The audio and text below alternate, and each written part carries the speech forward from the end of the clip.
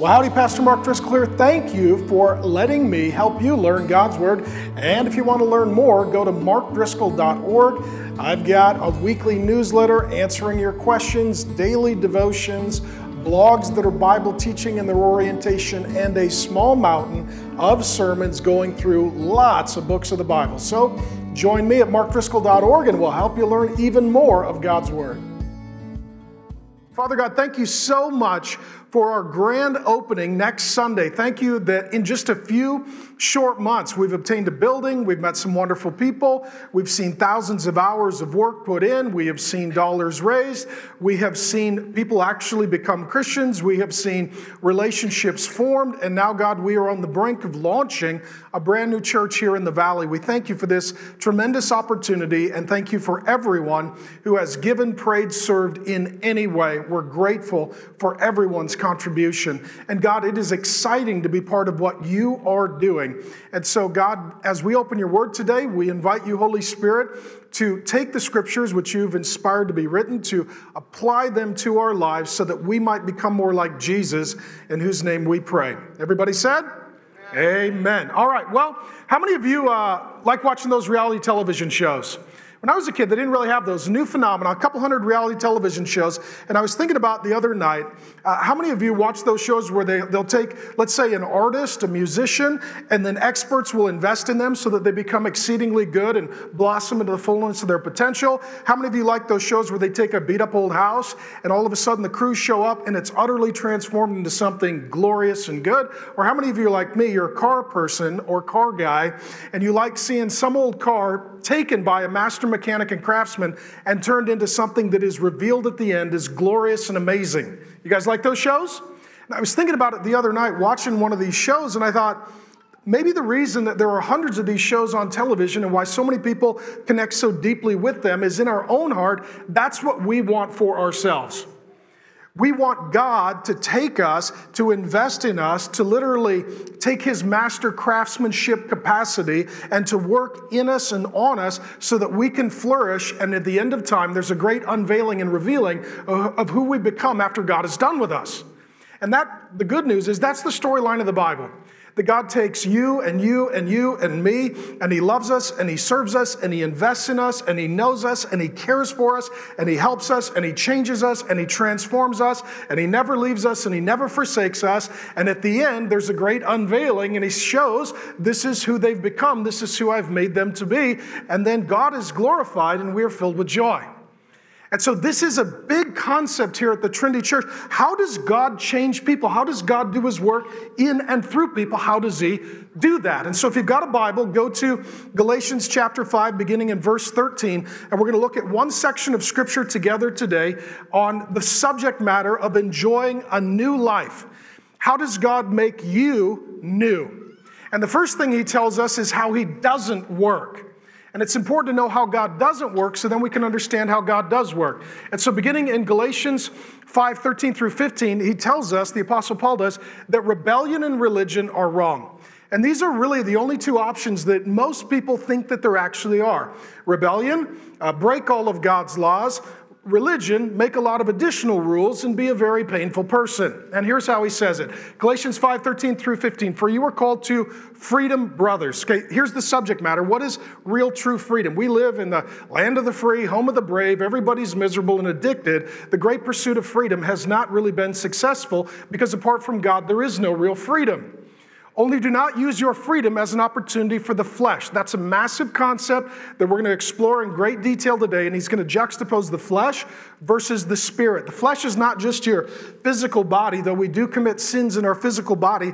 Our flesh is that innate disposition toward rebellion. It's that part of us that always just wants to do what's wrong or foolish or rebellious or sinful. Have you ever experienced that? Okay, we've all experienced that, amen? It's this part of us, you're like, man, why do I want to do that? Why do I like to do that? How many of you were the kid growing up, as soon as your parents made a rule, you broke it. You just did. You were that kid. You were just that kid. That's the flesh. That's the part of you. Even when we know what's right, we want to do what's wrong. Do not use your freedom as an opportunity for the flesh, but through love serve one another. For the whole law, the whole Bible, the big idea of God's word is fulfilled in one word: you shall love your neighbor as yourself. When they came to the Lord Jesus and they asked him, big book, lots in there, how do you summarize and synthesize? He said, love the Lord your God with all your heart, soul, mind, and strength, and love your neighbor as yourself. You do these two things, and you'll end up doing everything else that God has for you. But if you bite and devour one another, watch out that you are not consumed by one another. That's the religion. So first, let me hit this issue of rebellion. Some people think that freedom means your freedom to do whatever you want. And freedom is not freedom to do what you want. Freedom is freedom to do what God wants you to do. Freedom is not freedom to sin. Freedom is freedom from sin. And some people have this concept of God that he's like a permissive parent. How many of you growing up in school, there were permissive parents? In my junior high and high school experience, went to not a great public school system, but there were always parents who were the permissive parents, meaning if the kids wanted to drink and do things they shouldn't do, there were certain houses they could go to, and the parents would actually provide the alcohol. They were the permissive parents. Hey, whatever you kids want to do, we're fine with that. We'll support that. We'll encourage that. We'll pay for that. We'll participate in that. And some people have a view of God when they hear that God loves them and God forgives them and God will never leave them nor forsake them. They get this false concept of God like he's a permissive parent. Oh, so I get to do whatever I want. No, actually God does love you and he does forgive you, but he's not a permissive parent who wants you to, as he says it here, create opportunities for the flesh. Doing things that are sinful, doing things that are harmful, doing things that are rebellious, doing things that are self-destructive and not toward God's glory or your good. Some of you have lived lives in rebellion. You were the guys, you broke the rules. You were the gals, you broke the rules. You did what you weren't supposed to do. You knew what was right, but you always did what was wrong. Or there's a pattern and proclivity in your life toward rebellion.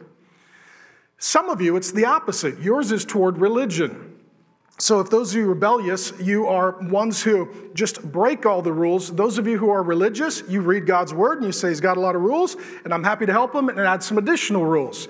Religious people love rules. They love rules about the rules and they love rules about the rules about the rules. And they love to judge one another based upon all the rules. And then they end up, as he says, biting and devouring one another. That's religion. And much of what he's covered in Galatians to this point, he's speaking against religion. Religious people are very devout. They're very sincere. They're very intense. They're very logical. They're very committed in every way to their position. And so what happens in our culture is that people think, well, it's either rebellion, go break all of God's laws, or religion, just be an unpleasant sort of law-keeping, rule-minding, people-judging individual. Now, which one seems more fun? The rebellion seems more fun, so it tends to be more popular. But even those who are rebellious, they really don't have freedom. They become enslaved to drugs, alcohol, sex, gambling, food, whatever their disposition and proclivity might be. Those who are religious, true or false, they're not really happy, fun, joyful people. Have you met some really devoutly religious people and thought, boy, that's who I want to spend my birthday with? New Year's Eve and Mardi Gras for sure with them. They're no fun at all. But when the world looks at the options, all they see is rebellion or religion. And what happens in rebellion, it becomes very self-destructive. You end up hurting yourself. In religion, it also becomes very destructive as you harm one another. When he uses this language of religious people bite and devour one another and consuming one another, in the original text, that's actually language of wild animals. What wild animals do, they attack one another, they bite one another, they claw one another until one conquers the other and then eats them, right? How many of you, that's why you don't hike a lot in Arizona. You know what's out there, right? We're new to the valley. I'm not used to seeing a bobcat at my house. Recently, I went to pick up my son for baseball, 10-year-old. He's sitting outside in his baseball uniform. He jumps in the truck. We look over, and there's a bobcat out in front of our house. Right? And we all know, but that's something that can bite and devour you. Right? Wherever we're out on the food chain, we're looking up at the bobcat. That's a little concerning. When it comes to wild animals, what they do is they claw one another, they bite one another, they attack one another until they kill one another, and then they consume one another. And what he's saying is that religion's like that. I take my rules and my regulations and my judgments and I just claw at you and I bite at you and I hurt you and I wound you until ultimately I take you down and then I destroy you. And then someone else comes along and does the same thing to me, and this cycle just repeats itself, and it becomes, in a religious community and environment, very judgmental, not very life-giving, very much law-keeping, and as a result, it's all biting and devouring. You need to know at the Trinity Church, we're not for rebellion, we're also not for religion. And some of you have tried both. Some of you were rebellious for a while, and then you became religious. How many of you were religious for a while and you got sick of it, right? You got done with homeschool and you went to college and you became rebellious. And we tend to float between these two options of rebellion and religion. And Jesus actually tells a little parable about two brothers. And one is the older religious brother and the other is the younger rebellious brother, and they're both wrong. That's the point that Jesus is trying to make in the parable of the prodigal. And Paul here was re-echoing it. Well, if it's not rebellion and it's not religion, what does God have for us? And he's going to juxtapose the flesh, that desire in us to rebel against God, with the Holy Spirit. The presence, the person, the power of God in us at work through us to make us more like Jesus. So his next point is, feed your deepest desires. This is something that Christians just don't know. Very rarely do I have a relationship where we'll have a deep conversation with someone who claims to be a Christian and they actually understand this big idea. Galatians 5:16-18. But I say, walk by the Spirit. So he's going to juxtapose the flesh and a life that comes out of the flesh, rebellion against God, versus the Holy Spirit and a life that comes out of an intimate relationship with the Holy Spirit.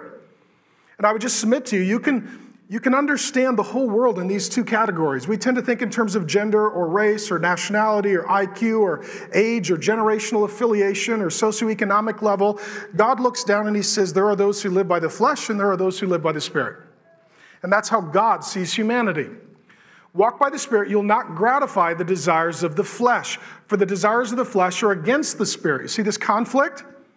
Who you were versus who you are, who you were becoming, who you are becoming, who you will be apart from God, and who you can be in relationship with God. And the desires of the flesh are against, the desires of the Spirit rather, against the flesh, for these are opposed to one another, to each other. This is a crazy line to keep you from doing the things you want to do. But if you are led by the Spirit, you are not under the law.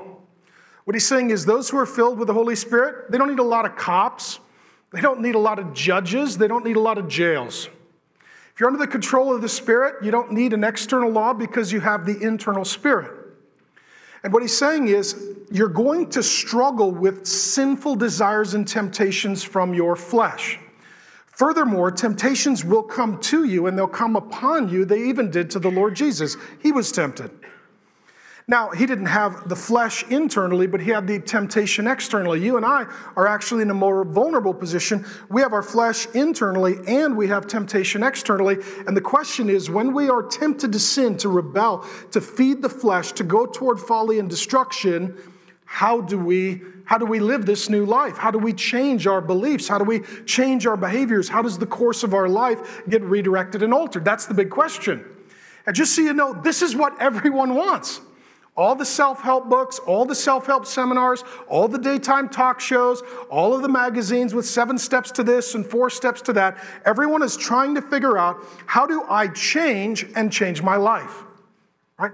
And that's exactly what we're supposed to desire. But if all you have is religion or rebellion and you don't understand the person and the work of the Holy Spirit, you find yourself in a very miserable and frustrating place. And some of you have experienced that. So how do you get out of sinful temptation?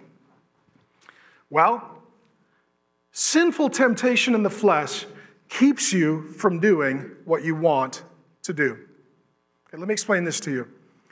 Non-Christians don't even understand this. If you're here and you're non-Christian, we love you. We're glad to have you. I'm not picking on you, but I want to make a point for you. When you become a Christian, your desires change. Your appetite, your longings, your palate changes.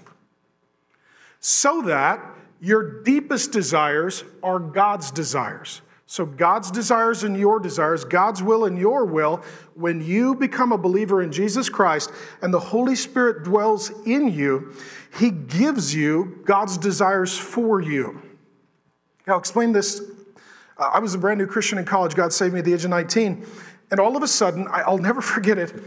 It was a Saturday, and all the guys were like, hey, we're going to go out and have a good time and break commandments. Do you want to go? And I said, no, I'm going to. I couldn't even believe I was saying it. I said it, and I was like, golly, who is this person with my driver's license?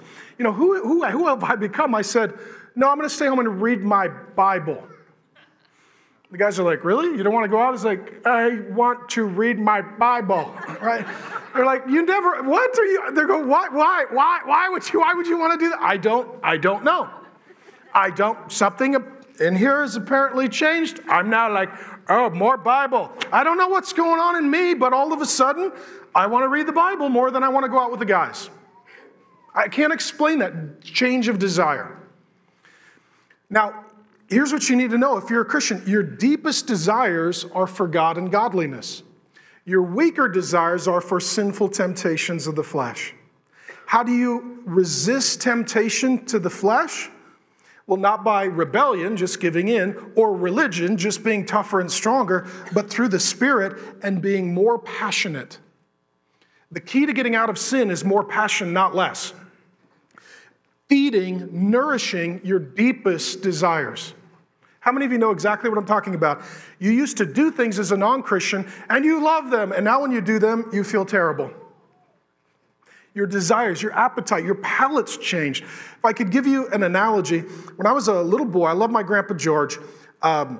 He was a big man. He finally gave up on anything with a waist. He just wore overalls, and he ate a lot of caramel apples, and he'd eat a caramel apple and just let the overalls out. He just gave up on anything with a waist. But I love my Grandpa George with all my heart.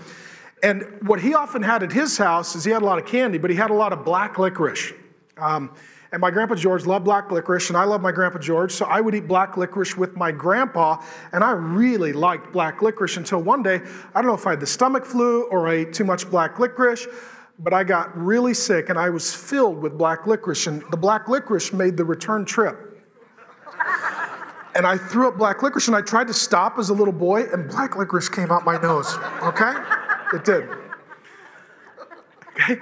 Ever since that day, not a fan of black licorice. I'll just tell you that. Every once in a while, my beautiful, beloved wife, she'll be eating black licorice. And like, I need to flee from her presence because I can't even handle a little bit of black licorice. Now, what I loved, I hated because my desires changed. And for the Christian, sin becomes like black licorice. You're like, I used to love that, and now I don't like that. I don't want to do that. That's not who I am. That's not what I want to do. And every once in a while, we'll go back to sin, and we'll take a bite, and I just feel sick. That's not who I want to be. That's not what I want to do. Does that make sense? So here's what this means. Christianity is not about killing your desires. It's about feeding your deepest desires. It's not about being dispassionate and Spock-like. It's about being more passionate and feeding what he calls your deepest desires because sin keeps you from doing what you want to do. Does that make sense? God wants to unleash you into a passionate life of real freedom where you're not free to sin, you're free from sin, and you could pursue your deepest desires, the God-given desires that don't come with any guilt. That's amazing. And so what he then warns us against is, okay, what's the works of the flesh and what's the fruit of the Spirit? What happens to those who walk according to the flesh? What happens to those who walk according to the Spirit? There are only two kinds of people, so there is a choice to be made. So he starts with the works of the flesh. And it's interesting, it's the works of the flesh versus the fruit of the Spirit. Fruit is what God produces. Works, these are things that we do, not things that God does. Now the works of the flesh are evident. Now in our culture, they're obviously not evident to everyone. Amen? Some people would look at this list and be like, woohoo, and God's weeping. Here's the list. Sexual immorality. The word here, originally, this is all written in Greek, but the sexual immorality is a word called porneia. We get another word from it called pornography and pornographic. At the top of the list, our culture would say, we're free, and God would say, no, you're a slave. This is good, God would say, no, that's bad. I'm finally alive, and God would say, no, this leads to death. So, sexual immorality, this is like a junk drawer term for all kinds of wrongful sexual behavior. Anything outside of heterosexual marriage, according to the God of the Bible, I'll just lean over the plate and take one for our team here. Everything outside of heterosexual sex between one man and one woman fits in the category of sexual immorality. He goes on to say, impurity, which is any moral filth, any disgusting behavior. If you've ever had, gals, have you ever had a girlfriend say, girl, that's nasty? Girl, I didn't say it very well, but girl, let's just all say it together. 1, 2, 3, girl, that's nasty. You could say it, girl, that's nasty. Oh, okay, we're going to trade you in on Craigslist for Pentecostals, but they'll work with me a little bit. So, but that's just, girl, that's nasty. That's what it means in Greek. Girl, that's nasty. It's just things you're like, that's just nasty. That's wrong. I can see you don't like that, so I'll move around. Okay, sensuality, sexual immorality, impurity, sensuality, right? What this is lack of restraint, lack of decency, lack of dignity. I shouldn't say it, but this is, ladies, where the hemline and the skirt line meet. That's the wrong outfit. That's not right? So it's sensuality. It's any sort of lifestyle that's without barriers, without borders, without boundaries, and you're just sort of putting it all out there, and everybody else is, hey, that's a little too much information. Right, need to pull that back a little bit, tuck that in. We didn't need to see that on your Instagram account. Idolatry is where we worship anyone or anything other than God. God is creator, everything else is created. We're to worship creator, enjoy created. Idolatry is where we worship created. This can be your spouse, this can be your kids, this could be your fame, your money, your glory, your power, your appearance, your GPA, your IQ, the car you drive, the clothes you wear, the beauty of your spouse. If you live for anyone or anything other than Jesus, and if anyone or anything other than Jesus are at the center of your life, you've got an idolatry problem. You're living for someone or something other than Jesus. And let me tell you this about Jesus. Jesus doesn't exist to give you your idols. Boom. Right? A lot of people say, well, if I come to Jesus, I'll get rich. Maybe not. He was homeless. I hate to break it to you. Well, if I come to Jesus, I might meet a wonderful person and get married. He was single. If I come to Jesus, maybe people will love me. They crucified him.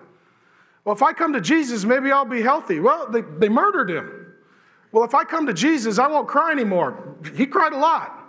All right, so if you have an idol, something that you live for, don't think that if you come to Jesus, he's going to give you your idol. Jesus is enough.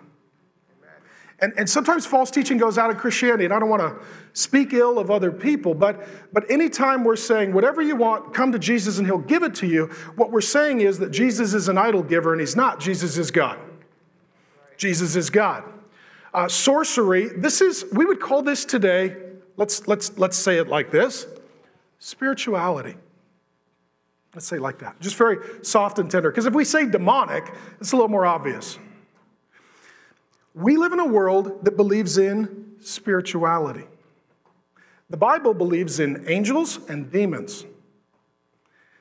And there are good spirits and bad spirits. There are clean spirits and unclean spirits. There are holy spirits and unholy spirits. Amen? So spirituality is not necessarily a good thing. Because if you're just spiritual, you're saying any spirit I welcome. Well, what if it's a demon? That's not good, amen? And so sorcery, spirituality, it's being a spiritual person without the Holy Spirit. It's welcoming spirit beings without understanding that there's God and Satan, and there are clean spirits and unclean spirits. Just like in this world, I would not tell you, just trust everybody. I would never tell you that. When you step into the realm of the spiritual, I would not tell you, trust everybody. It's dangerous.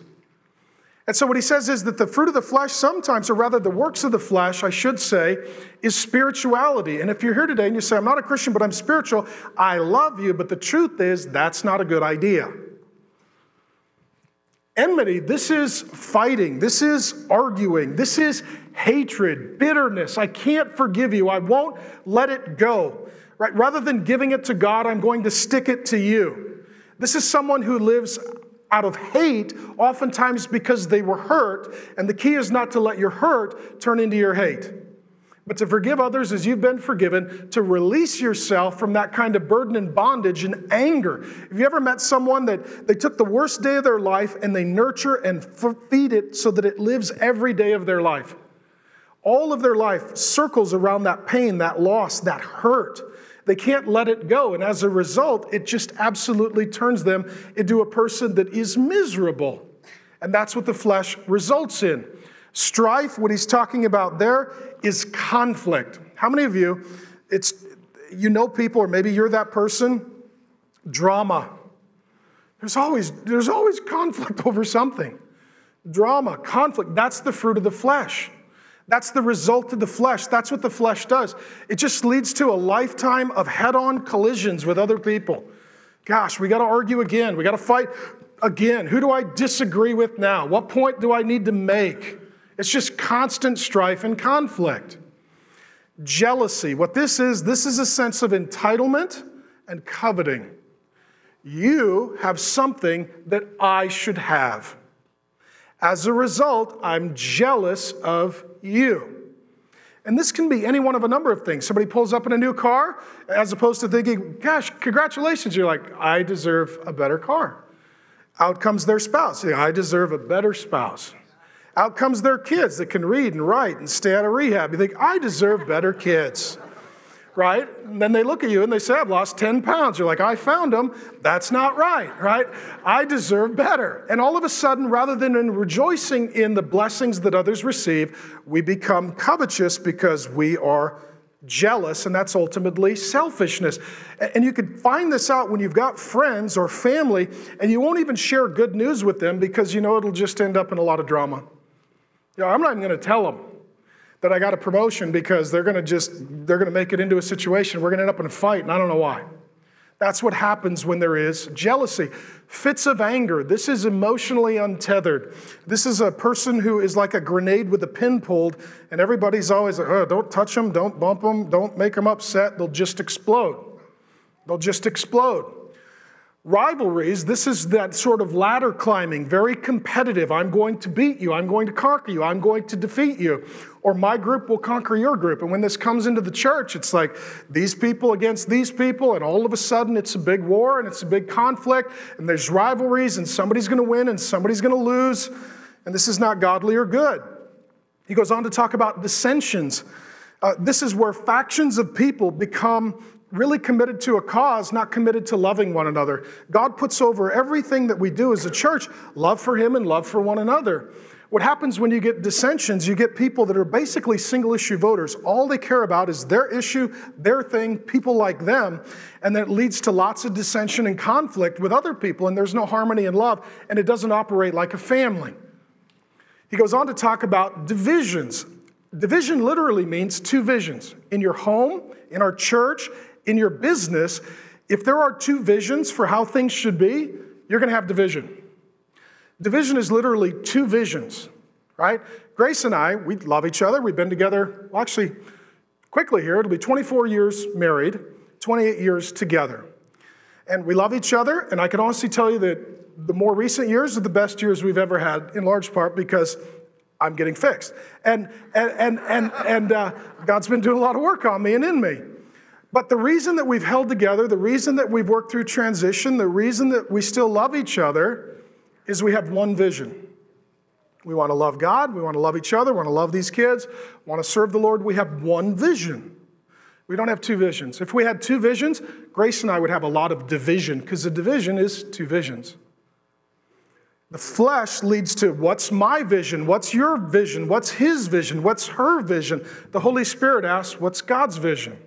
We all need to have God's vision for our home, for our business, for our relationships, for our church. We don't want to have our vision. We're going to have His vision, otherwise it leads to division. Envy. Now, this becomes even more difficult today, I would submit to you, in the age of social media. Oh, they went where? They ate what? They bought what? They met who? Right? How many of you, really, social media is a temptation you got to really pay attention to. Not that there's anything wrong with social media, but it causes your flesh to start to envy. All of a sudden, we get to peer in on people's lives. We get to see what they're eating and wearing and drinking and where they're going and who they're meeting and what they're doing and what they're driving and where they're living. And it can lead to a lot of envy. That leads to a dissatisfaction and a discontentment with what God has given us. That's not a joyful, healthy life. It goes on to talk about drunkenness. That's overconsumption of alcohol, and that could extend into drugs. This is not being under the control of God. This is being under the control of some substance and out of control. Orgies, we would call that partying today. Some of you would call this college, right? It's just out of control, reckless behavior. It's not self-control, it's out of control behavior. Really no restraints, no limitations. And some of you hear this list and you say, well, I'm glad I'm not on there. So then he puts in, etc., and these things. So maybe you're creative and you found something not on the list, but just consider it on the list, right? I warn you, as I warned you before, that those who do such things will not inherit the kingdom of God. And what he's talking about there is an ongoing habitual lifestyle. If you're saying, this is who I was, this is who I am, this is who I forever will be, what he's saying is, then you're not a Christian. Because a Christian experiences change. Not all at once, a bit at a time, not always steps forward, sometimes steps backward, but a Christian experiences change. Change. And what they want to do, they want to fight the flesh because their deepest desires are to obey God and live by the power of the Holy Spirit. But here's what I need you to know. Think of it this way. How many of you fish? I know we're in, the valley. When you fish, you go to a place that has something called water. It's refreshing and cool and remarkable. And what some people do when they find this thing called water, and I know for many of us it's like a unicorn. It's like I've heard of it, but I've never seen one. I didn't know if it was real. There are these things called lakes and oceans. And when you go to one, you throw a line in and you go to catch a fish. And the key for those of you who are fishermen is to know what kind of fish are in the body of water, because that determines what kind of bait you use. Amen? You got to get the right bait on the hook for the right fish. Otherwise, you're not going to catch anything. Satan's always fishing. This is the bait. This is the bait. You get that? Satan's always fishing. Can I get them? What are they like? Here's the deal. Satan will put on your hook whatever bait you like. He doesn't really care. He just wants you to swim up, not see the hook, take the bait, and then reel you into death. And there is something in us, that rebellious part of us, the flesh, that still looks at it and says, well, it looks pretty good. Sometimes we get a little dumb like a fish. Just need to remember, anytime you see the bait, there is always a hook. And the flesh doesn't know that, but the Spirit reveals that. So when our flesh is tempted, we need to remind ourselves of the truth of God's Word. And what he's saying is, those who only want to live this lifestyle, they don't want to change, they have no desire to change, they will not inherit the kingdom of God. This is a habitual life lived apart from God that ultimately ends in eternal separation from God. That's the works of the flesh. He juxtaposes it with option 2, the fruit of the Spirit. How many of you have heard this? You got this hanging on your wall. How many of you moms, this is hanging up in your house somewhere? Right? This is one of the most famous parts of Scripture, Galatians 5:22 through 24. So he's going to juxtapose the works of the flesh and the fruit of the Spirit. The fruit of the Spirit is love. It doesn't say fruits multiple, it's fruit singular. The fruit of the Spirit is love. The Holy Spirit produces love. 1 John 4:10 says that God is love. That God loves us through the person and work of Jesus Christ. That God puts his love into our hearts through the Holy Spirit whom he has given us, Romans tells us. That God is love, and the fruit of the Spirit is love. And the Holy Spirit is part of the Trinitarian Godhead, Father, Son, and Spirit. They love one another. They live together in perfect union and communion forever. When you receive the Holy Spirit, become a Christian, then the love of God is in you, and the fruit of the Spirit is love. How do you know somebody has the Holy Spirit? Some will say, oh, they speak in tongues, or they do this, or they do that. That may all be true. But if you really have the Holy Spirit, here's how we know. You love. That's it. You love. There's love that comes out of you. You're more loving than you used to be, and in the future, you'll be more loving than you are today. There's this progression toward love. Toward love. And true or false, the world we live in today, love is not really the dominant cultural mood or attitude. How many of you turn on the TV, you're following the election, you're like, I see the fruit of the Spirit. No. Love is the fruit of the Spirit. And what love produces is joy. Joy. God loves me. God forgives me. God is with me. God is for me. God will never leave me nor forsake me. I've read the book. In the end, God and his people win. This is as bad as it'll ever get. This is as close to hell as I'll ever be. There's joy in that. Peace. That's peace with God. He's forgiven me through the death, burial, resurrection of Jesus. I have peace with God, and I have the peace of God. That means I have peace in my relationships with others. That I'm a person who likes to throw water on the fire, not logs. I don't like conflict. I don't like drama. I'm not afraid of it. I just would rather have peace in my relationships because I have peace in my relationship with God. It talks about patience. And what this is understanding that it's on God's time, not my time. And that's easy to say and hard to do. Amen? Some of you trying to get pregnant, you're like, really?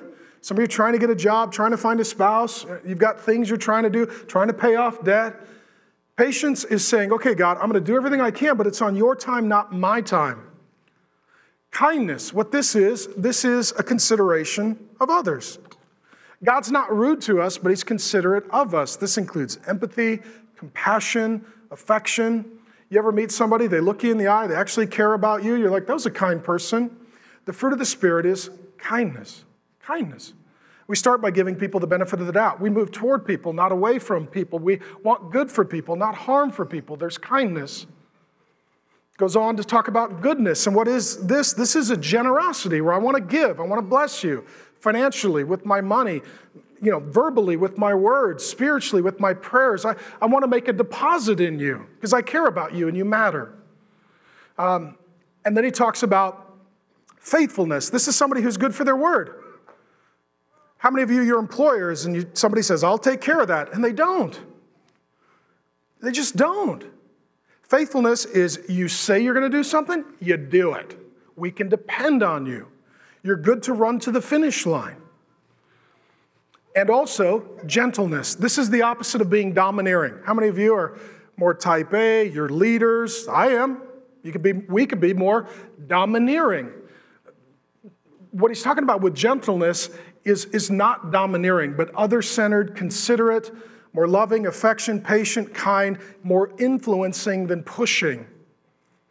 See, gentleness is where we pull people through love. The opposite of that is where we push people through intimidation. And he goes on to talk about self-control. We live in a day that has gotten to the point where a lack of self-control is celebrated as freedom, and that's not what it is. We're free to have self-control. And if you don't have self-control, this is where you need a jail cell. This is where you need a police officer. This is where you need, an armed military personnel to show up and restrain you. This is where you need rehab. This is where you need someone to control you because you're out of control. And the answer to being out of control is to have self-control by the person, the presence, the power of the Holy Spirit. That's how Jesus lived his life, by the power of the Holy Spirit. The Holy Spirit brings the life of Jesus into us so that we can live a life of self-control. And how many of you have experienced this? You became a Christian, and all of a sudden, you're learning and you're growing in self-control. You used to be more of an impetuous person, and now you're more of a self-controlled person. He said, that's the life in the Holy Spirit. And what he says, against such thing, there is no law. Right? There is no law that says, hey, that's too much loving. No more gentleness. That's just crazy over there, right? There's no culture on the earth that makes laws against the fruit of the Holy Spirit. We love to see people living out of the Holy Spirit. And those who belong to Christ Jesus have crucified the flesh with its passions and desires. What he's saying is, since Jesus died for our sin, we could put our sin to what? Death. What this means is we don't deny our sin. We kill it. We don't excuse our sin. We kill it. We don't hide our sin. We kill it. We don't try and manage our sin. We kill it. Because Jesus died for our sin, we can put our sin to death. That means we don't need to celebrate our sin. We can crucify our sin and celebrate Jesus. That's what he's talking about. Now, In each of these, I would ask you to first consider, if you are a Christian, what are the things that God's already done a pretty good work on and you're encouraged by? You say, you know what? I would put a gold star on my chart. I feel like I made a little progress there by God's grace. How many of you say, well, that one still needs a lot of work? And the question is not, how do I get better at that, but how do I yield to the Holy Spirit in that area? I'll give you one from my life, patience. I am not patient, right? How many of you have noticed that? We got a building 3.5, 4 months ago, and I'm freaking out that it's not done, okay? So I am not a super patient person. I'm the guy who wishes the microwave was faster. That's me, okay? All right? Okay. I like things done. I like to move forward. I like to make progress. I like to build things. I like to see things on time. Let's go. Let's get it done. Let's make some progress. And that could lead to a lack of patience. This hit me some years ago. I married Grace, and the first date, Grace was late by almost an hour. And she walked out, and I thought, well, that was worth waiting for. So I signed up for it. I knew what I was getting into. And Grace has got much, much, much, much, much better. But early on in the marriage, she would be late, and I'm always early. How many of you are that way? How many of you are the early people? Okay, you're the godly ones. Okay, just kidding. Okay. No, it's okay. We'll edit most of this. This is what we'll do. So Grace was often late. But just to defend my wife, we have 5 kids, and they're all little. So I'd go get in the car, and she'd have to get 5 kids ready, and I was not very considerate, and I wasn't as helpful as I should have been, helping get the kids ready. So then, you know what happens? You're leaving the house, one's like, I threw up, and the other wet their pants, and the other's over playing Xbox, and the other's got one shoe on, and, it's a situation, right? So then eventually with Grace, we'd get in the car, but I would be sitting in the car waiting, and every second, my blood temperature would go up by 1 degree. Okay? And I would get very impatient. And then one day, from the back seat, I heard my daughter say something to the effect of, Daddy, are you frustrated? I said, yeah, your mom's always late. She said, but isn't she worth waiting for? Yeah. Yeah, see, the Holy Spirit's in the back seat and just traveled up to the front seat where I'm at. Yeah, your mom is worth waiting for. She is worth waiting for, right? And God used the Holy Spirit in my daughter to convict me. This is not about being on time. This is about loving each other. Because I would rather be late with Grace than on time with anyone else or early by myself. And she's actually made significant strides. What is your thing that God is still working on in you? And I don't want to shame you. I don't want to destroy you. I don't want to be religious and drop the hammer on you. I want to encourage you to bring that to the Holy Spirit and say, how could I love better in that way, in that area, in that relationship with that person? Because if we love with God's love, these things naturally happen. So you want to live by the flesh or the Spirit. If you want to live by the Spirit, the question is, how do you test whether you're living by the Spirit? How do you know? And the issue is really in our relationships. The loving relationships, we like to say, are the mark of good theology. You know that the Holy Spirit is at work and you're living by the Spirit, not the flesh, when there are certain things that are happening in your closest relationships. Galatians 5:25 through 26. If we live by the Spirit, let us also keep in step with the Spirit. Let us not become conceited, provoking one another, envying one another. If you want to know whether you're a spiritual person and you're filled with the Holy Spirit and you're led by the Holy Spirit and you're living a Spirit-filled life, look at your relationships and ask, am I conceited, arrogant, proud, I'm better than you, more important than you? That's not the Holy Spirit, that's the flesh. Are we provoking one another? How many of you are in relationships where really it's provoking one another? It's like, I poke you and you poke me and I poke you back. And some of you, this is your entire sibling relationship, amen? Literally in the back of the car, you're like, and they're like, Mom, Dad, knock it both off. You're going to go on the roof rack, right? There are just certain times and people that we're just provoking one another. You're like, I'm going to criticize you. I'm going to say something. I'm going to point out something. I'm going to say it in such a way. I'm going to make fun of you. I'm going to do it in such a way that you're going to escalate and then we're going to have a conflict. When that happens, that's not the Holy Spirit. That's the flesh. Envying one another, jealousy, wrongful competitiveness, coveting, that's not the Holy Spirit. That's the flesh. So you look at your relationships kind of as the test. It's like the gauge on the dash of life. Am I walking in the Holy Spirit or not? Well, let's look at the relationships. You say, well, how do I keep out of doing these things? Live by the Spirit, keep in step with the Spirit. This is really a military term. How many of you are in the military? Military, okay.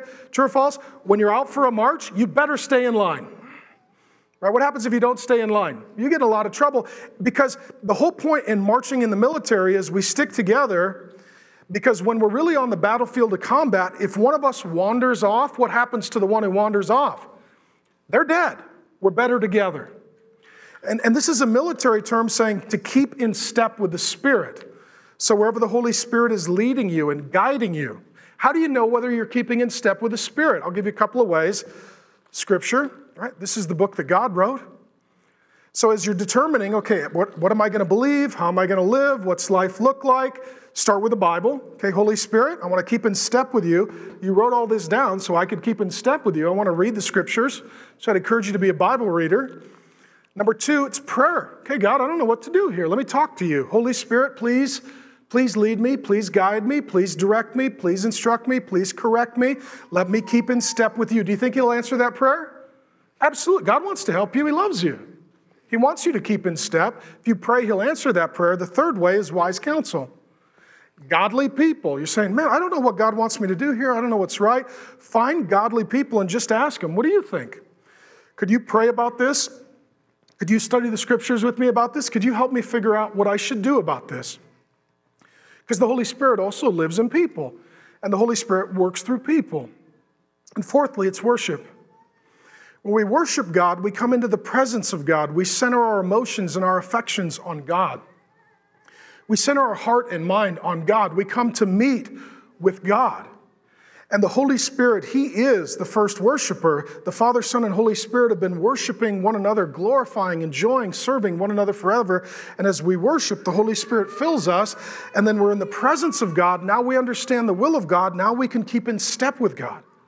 And so these issues of Bible reading and prayer and wise counsel and worship, they're all the ways that help us keep in step with the Spirit. It's kind of like a healthy diet. When any of these things is missing, our health starts waning. Lastly, it all culminates in this. I'll call it this. We don't beat people up, we build people up. Religion beats people up. Okay? If your view of God is primarily a judge, that's kind of the religious view of God, that God is a judge. If you're a guilty criminal, do you run to the courtroom?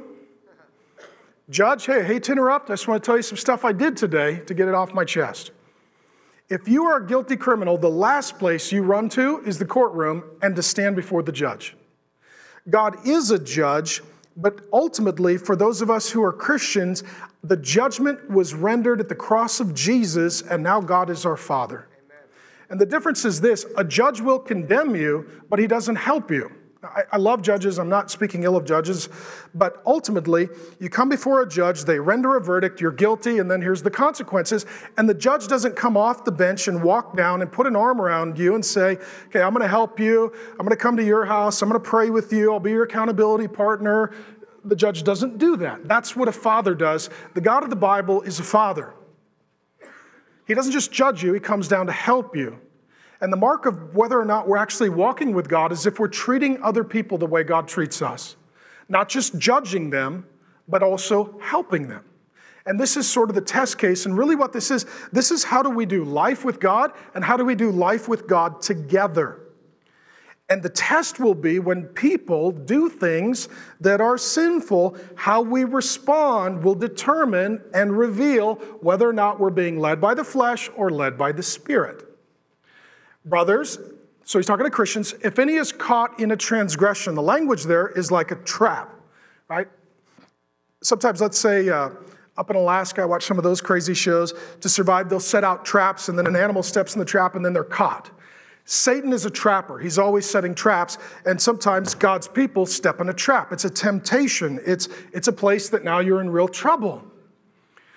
You who are spiritual, if you think you're spiritual, you want to be godly, you want to live by the fruit of the Spirit, should restore him in a spirit of gentleness. This is walking up to someone in a trap and not saying, "You are so stupid. Did you not see the trap? Do you like the trap? How does the trap feel? You were in this trap before. You step in that trap on Tuesday." Gentleness. I am so sorry you're trapped. Let me get you out. I've been in a few traps myself. And when I was in my trap, somebody got me out. And I'm sorry that you're trapped, and I love you. I want to help get you out. Keep watch over yourself, lest you too be tempted. Some people are like, well, let's step in the trap too. Sometimes we call this dating, right? Okay? That's funny. But if you're single, it's a little too close to home. So, bear one another's burdens. Help one another. Help one another. Our family, every once in a while, go out for a hike, and let's say somebody's a little dehydrated or they're tired. It's like, well, here, let me carry your pack. Let me help you carry that so we can go forward together.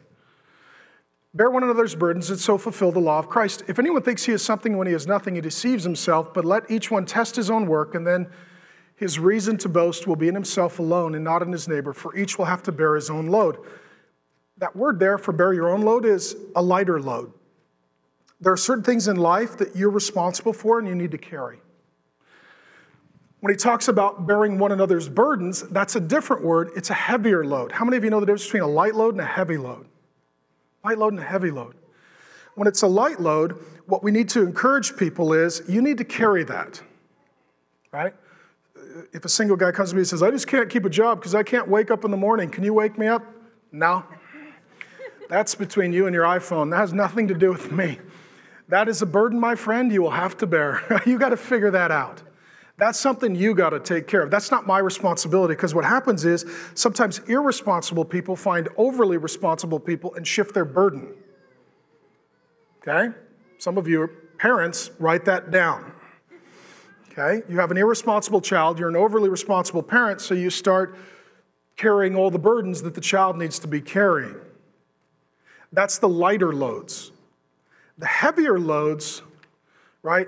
When somebody's really trapped, let's say they're trapped in a sin, or they had a miscarriage, or they're in the middle of a brutal divorce, or they got diagnosed with cancer, or their life is just exploded and it's complicated, and you're looking at that person and you're saying, that's too much for one person to carry. That's where, if we want to see the Holy Spirit show up, we ask for the Holy Spirit to enable us to live in love. We draw near to those people. We don't shame them. We don't attack them. We don't seek to do ill toward them. We don't gossip about them. We love them. We serve them. If they're in a trap, we help them get out. If they're wounded and hurt, we seek their healing. If they're burdened, we try to do what we can to help, to love, to serve. And sometimes all that means is we just keep checking in and we pray for them. When Grace and I were in the hardest season of our life, I can still think of one particular person that got together with me every single week, and he would say, okay, what are you dealing with this week? And I'd say, well, here's what I'm dealing with. He's like, well, I can't fix it, but I could pray with you. And we just prayed together. And what I felt was a transference of burden. I felt certain burdens come off of me and go to Jesus. And the mark of true spirituality is our relationships and how we treat one another when we're in sin and when we're hurting. That's the true mark of spirituality. Religious people, they consume and feast upon one another. Spirit-filled people, they love, bless, encourage, and serve one another. I want to just lay this as a framework here at the Trinity Church early on. We want to live out of the Spirit, not the flesh. Amen? We want to keep in step with the Spirit. And when we need one another because we've stepped into a trap or we've received a heavy burden, we want to love one another. And those are opportunities for God to get glory as we submit to the Spirit and we love one another as God in Christ has loved us. Father, thank you for an opportunity to teach the Scriptures today.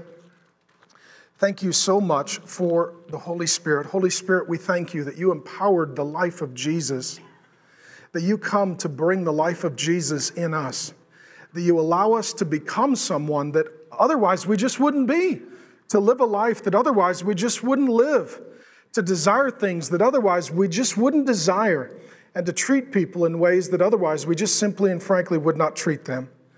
Lord God, I pray for us that the mark of our lives would be the fruit of the Spirit, and that it would show forth in our relationships, particularly when people are hurting the most. God, help us to make the Trinity Church a safe place, a healthy place, a healing place, a burden-bearing place where people come and they are free to talk about their struggles and their needs, knowing that they're not going to get a religious spirit, but they'll get the Holy Spirit, in whose name we pray. Amen.